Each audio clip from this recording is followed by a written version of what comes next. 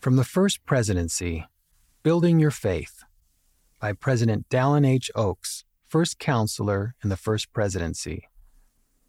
Having faith in Heavenly Father and His Son, Jesus Christ, will help you every day. How can you build your faith?